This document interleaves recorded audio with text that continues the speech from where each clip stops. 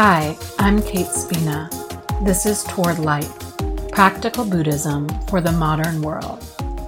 Each week, I explore ways to apply these timeless teachings to our daily life. Hello, and welcome to episode 2 of season 3 of the Toward Light podcast. Today, I want to talk about the First Noble Truth, this truth of dukkha, but specifically about how we can create dukkha through a lack of acceptance. Dukkha, difficulty, suffering, stress, however you want to translate it, is often comes up because we're not accepting what is. We often don't recognize that that's the problem, though. We don't see the lack of acceptance. We don't see the resistance to whatever is actually happening. So in this episode, I want to look at some ways that we may be blind to our lack of acceptance, ways that we can learn to accept our present moment experience, and then what we can do from there. Now, I want to be really clear, just because we accept that something is happening does not mean that we are condoning it or that we agree with it. So an example would be if you're in an abusive relationship and you're able to see that that's happening. You're not saying that that's okay. But the first step to making any sort of change is to first be accepting, to say, okay, this is what's happening. We can't take positive action or change things without first clearly seeing what is happening, without first clearly knowing our experience. We don't do this perfectly. And we can get stuck in this abstract idea of, oh, I just need to let go of things, or, oh, I need to be more accepting, or, oh, I need to be freer, or whatever. And so today, I want us to get a little bit more specific. We can talk about dukkha as this first noble truth, this truth of difficulty in life that encompasses all sorts of different things. And today, I want to get really specific. Okay, how are we creating dukkha for ourselves when we're not accepting our present moment experience?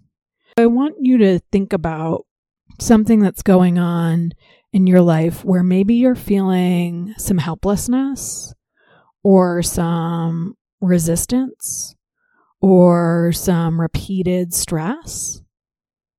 And as I go through all these different examples, you can sort of see, oh, is there something in here that I'm not accepting? Is there something in here that I'm not owning? Is there something in here that I'm not seeing as the truth? I've really seen recently, for me, that when I'm feeling hopeless, there is a lack of truly seeing what's going on. Hopelessness is like a broad brush. I'm like, oh, I'm hopeless. But then if I look at the different aspects of my life, I can see, oh, what am I actually pushing against, or what am I not accepting, or what am I not letting in so that I continue this feeling of hopelessness. I'm going to talk about lack of acceptance in 3 ways: internally, interpersonally, and globally. While these specific examples may not totally resonate for you, see what you can resonate with. See what makes sense to you. So internally, many of us, due to causes and conditions, have an internal critic. And so we may be trying to do something new and it feels extra hard or hopeless or like we're never going to get better.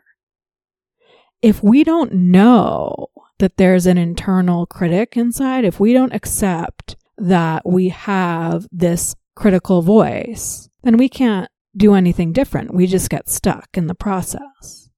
But if we know, oh, that's just my inner critic, we can put that to the side and keep growing. We can put that to the side and not let it get in the way of whatever we're trying to do. But we have to know that. All of this, everything that I'm talking about, this is where mindfulness is so important, because the more we practice, the more that we get to see these different parts of ourselves. And we can see, okay, that's just the internal critic. You might notice that voice sounds different than your normal voice, or the speed of it, or the feeling of it. And so when you're for me, it's always when I'm trying something new, I can get really critical and I can just say, oh, that's my inner critic. I'm going to keep doing this thing. And I might have to revisit that a million times. But by having some acceptance, by truly seeing that this is what's happening, it allows me to grow. Another internal process that may come up is comparing. The Pali word is mana, thinking that we're less than others or equal to or greater than. Any comparison is considered a hindrance, is considered a defilement. And so if we walk into a room for a job interview and we start comparing ourselves to what everybody else is wearing, and we're thinking about, we don't look as good as them or whatever, we're already setting ourselves up for failure, or we're already creating dukkha, we're already creating a barrier by being caught in that comparing. But if we walk into that room and we see we're comparing, we go, oh, that's just the comparing mind. That's just that part of ourselves. Then we can let that go and we can go into the interview with confidence. Another internal process we may go through is we might judge others. I think about this a lot with my neighbors who parent their children differently than I would. Now, let's be clear, I don't have children, so I don't know how I would parent, right? So when I notice myself judging them, when I notice myself saying, I can't believe they're letting their kids play soccer at 10 o'clock at night out on the street, I notice that that's a judgment. I don't know their life. I don't know their decision making. I don't understand them. I'm not in their skin, right? So when I say, okay, well, that's just judgment, then I can look at what's really the issue. Oh, I'm annoyed with the noise. Oh, I'm trying to go to sleep. Oh, what can I do to block out the noise or to help me go to sleep? But if I just get stuck in that story of judgment, I can just spin. So I have to accept that, oh, that's my judging mind. And then I can make a different decision. Okay, interpersonally. Some ways that lack of acceptance can show up interpersonally. Let's say we get ghosted. We're writing back and forth with someone on a dating app and then they just stop responding. Now, lack of acceptance would be to keep hitting them up, keep writing them, keep hoping that they're going to somehow see a response and decide to reconnect. Wasting time, wasting energy on a person who's clearly disengaged. Or we can say, oh, that person is not interested. Step back. But we have to accept that that's happening. Or maybe you have a friend and every time you meet up, they're always late. And you keep showing up on time and being mad that they don't show up on time. That doesn't work, right? Like, you can tell that person once or maybe twice, hey, it's frustrating when I have to wait. Or, hey, could you text me if you're going to be late? But then if you accept that this person is always running a little bit late, then you just plan. Oh, I'm going to bring my book with me. Or, oh, I'm not going to rush to get there. Another way that interpersonally we can create difficulty for ourselves is that we can want somebody to read our mind. So in like an intimate partnership, we may do certain things in the relationship or for the relationship. And then when we're sick, say, we expect that the other person's going to pick up the slack, but we don't tell them what we want them to do. So they don't do it. And then we get upset. So we need to accept that we can't read each other's minds. Like, I don't know what's happening in your mind. You don't know what's happening in my mind. I have to accept that I need to ask for what I need.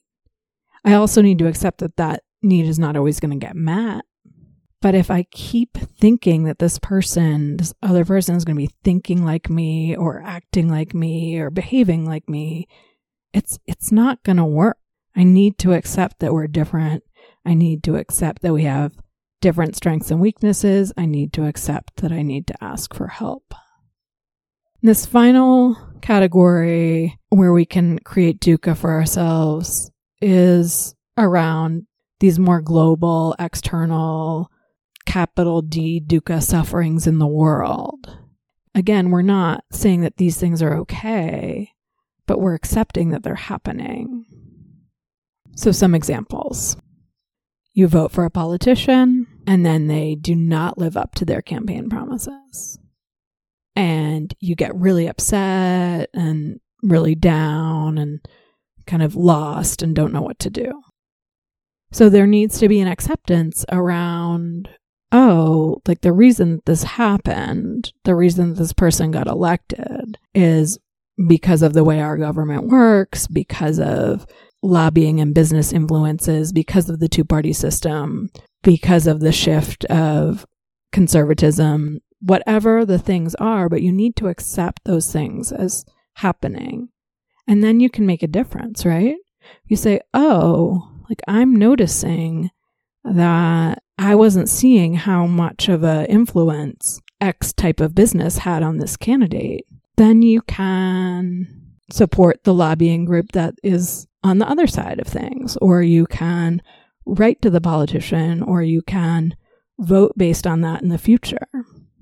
But just staying stuck in the they didn't do what I wanted without accepting the reality, it's not very useful. It's not forward leading. Another example is poverty. Let's say specifically poverty in the US. So you see it, you notice this disparity, and you don't know what to do about it. And you sort of just feel hopeless and feel like this is never going to change. So we need to accept that poverty is happening because of what? What is leading to this? Capitalism. Racism. Xenophobia. We can start to pick it apart, and rather than think about poverty as this one big thing, we can say, there is this crisis with the lack of rural health care. And there are these areas that are food deserts where there's no grocery store. How can I help in those ways? Find whatever sparks interest for you, right? But you need to own first that poverty is happening. Or war, right? War is dukkha, 100%. But we make it more dukkha for ourselves when we pretend it doesn't exist, when we don't look at the causes and conditions that led to war. We don't look at, the militarization of this world, or, these people are fighting based on entrenched beliefs, or, there's this resource hoarding, scarcity mindset. And so the more that we take that apart, the more we can look at, what can I do?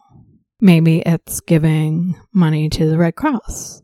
Maybe it's writing to politicians about, hey, why are you giving this Afghan money away and not putting it back into Afghanistan? Whatever the thing is, you can't do anything about it if you don't own that it's happening. Whether it's internally, interpersonally, or globally, when we notice that we're stuck, when we notice this feeling of helplessness or like a overwhelm or this stagnation, then it's a good time to ask, what am I not accepting? What am I not owning right now? What am I not seeing as true? What am I not seeing that's happening? Can I get curious? Dhammavichaya, investigation. This is a key aspect of our practice. Can I get interested in what's leading to this, why I'm not accepting this, what's getting in my way of seeing this more clearly, what work I need to do around this, what I could do to help. Getting interested, being truly curious. I'm stuck. Why am I stuck? Because I'm not accepting the fact that I'm sick. So I'm expecting myself to do more than I can do. Okay. So what can you do? I can take my medicine. I can take a nap. I can drink more fluids. Okay, cool. And then other things open up because we're owning what is. Thank you for listening. Please check out any links in the show notes. You can find me on my website, towardlight.net, or on Instagram at towardlight108.